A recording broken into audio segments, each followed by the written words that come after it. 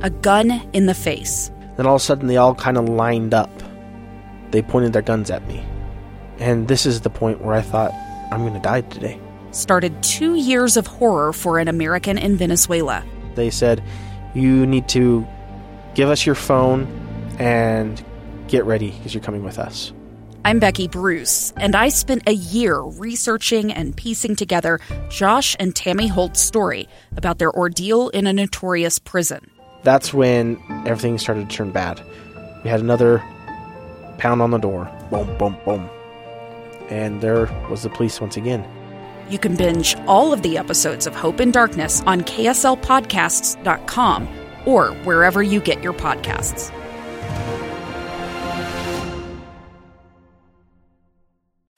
Inside Sources with Boyd Matheson. Well, it was 9 years ago today that Lady Margaret Thatcher passed away, one of the great leaders of Great Britain, a revolutionary in so many ways, a glass ceiling shatterer, most extraordinaire.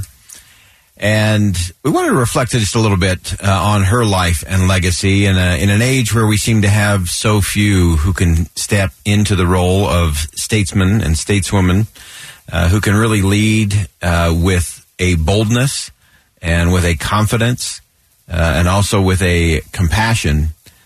And Margaret Thatcher did that. And, of course, her story in and of itself is an absolute extraordinary one. Really interesting. Back in 1995, she was on Larry King. And Larry King asked Lady Thatcher what she missed the most about being prime minister. This was, of course, an interview on Larry King Live back in 1995. And she said, I miss the sense of being at the center of things and the adrenaline that goes through the brain with it. And I think that's true of a lot of leaders out of power, just that adrenaline rush of just being in the middle of it all. She said she missed the cut and thrust of swift debate. And I love that framing of it there in terms of just that back and forth, keeping your mind super sharp and engaged. She said, I missed the regularity of the life because life was extremely well ordered with great variety.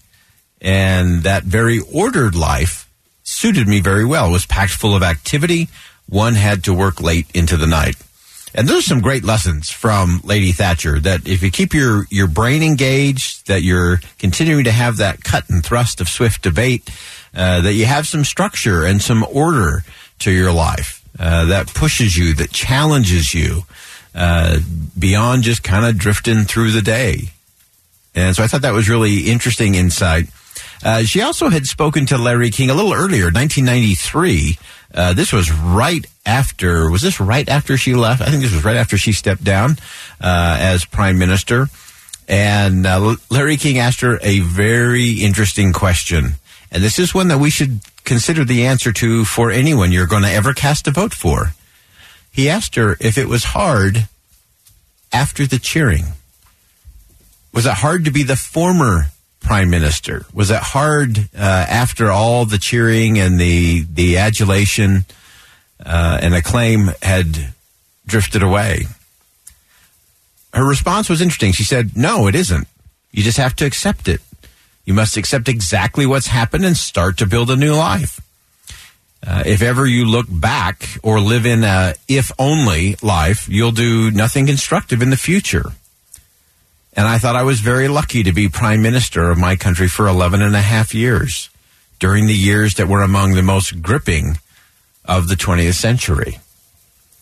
That's an important lesson. That she didn't just stop. She didn't just look back with fondness about what was. She was already on to what's next. And I think that was part of her magic and her allure as a leader. It's one that I think I've also seen in someone who is late 90s now. President Russell M. Nelson has often talked about stepping through the door of being a world-renowned heart surgeon and suddenly moving into a full-time ecclesiastical role. And he was asked about this on a trip in South America, and his response was, no, I never looked back. I never wondered about what if. I walked through the door, I closed it behind me, and I went on to what was next. And that's a great lesson. Great lesson from Lady Thatcher in terms of how do we move that forward. I want to play a little bit as we look back 9 years ago today when Margaret Thatcher passed away. From her famous The Ladies Not for Turning speech. This was delivered back in 1980 at the Conservative Party conference in the UK. Some important lessons here as well. If it isn't, we shall not be diverted from our course. To those waiting with bated breath for that favourite media catchphrase, the U-turn, I have only one thing to say. U-turn if you want to. The ladies not for turning. Oh, I love that. Always looking for the U-turn. And often that's what we see in our politicians. They say one thing, and then, of course, they have to do a little U-turn and walk it back. We've seen that a lot in the media of late. But I love Lady Thatcher just kind of spinning that on the media, saying, U-turn if you want to. This lady's not for turning. I mean, she had a vision, she had a direction, and she was marching forward. Margaret Thatcher also had some words of wisdom on how government actually gets its money. Take a listen. One of the great debates of our time is about how much of your money should be spent by the state and how much you should keep to spend on your family. Let us never forget this fundamental truth. The state has no source of money other than the money people earn themselves. If the state wishes to spend more, it can do so only by borrowing your savings or by taxing you more. And it's no good thinking that someone else will pay. That someone else is you. There is no such thing as public money. There is only taxpayers' money. The great Margaret Thatcher, again, passed away 9 years ago today.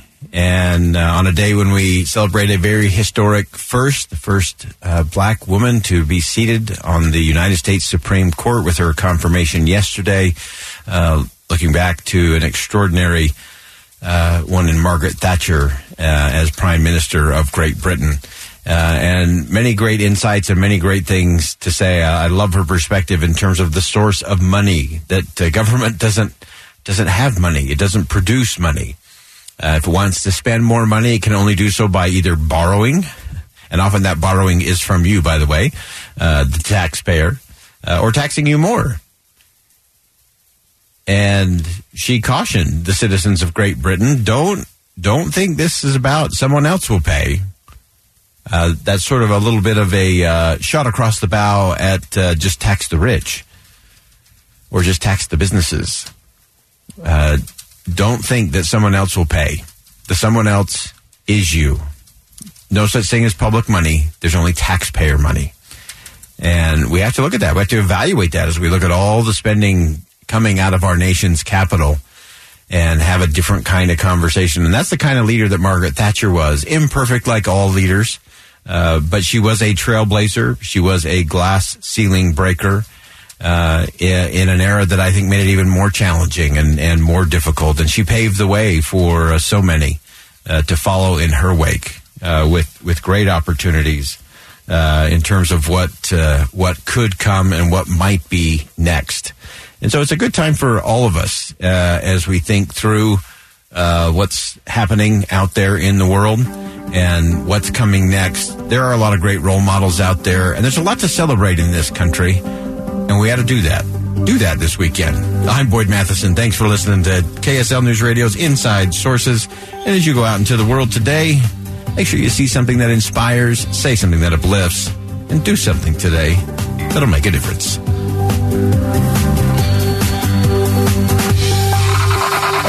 Live breaking news. Now on the mobile app for KSL News Radio. Sponsored by Any Hour Services. Listen at home or anywhere you go. KSL FM Midvale. KSL Salt Lake City. This is Utah's news station.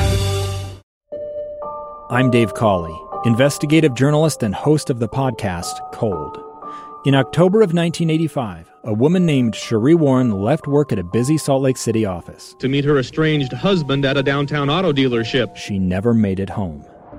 Cherie's car surfaced weeks later in Las Vegas. In the parking lot of a hotel casino. No one knows how it got there. Strange. It was strange. Both Cherie's estranged husband and her boyfriend raised suspicion for investigators. I kind of thought that he might have done something. But no arrests were ever made.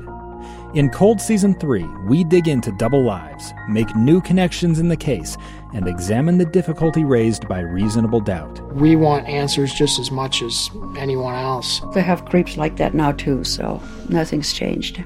That's the new Cold Season 3, The Search for Cherie, now available anywhere you get your podcasts.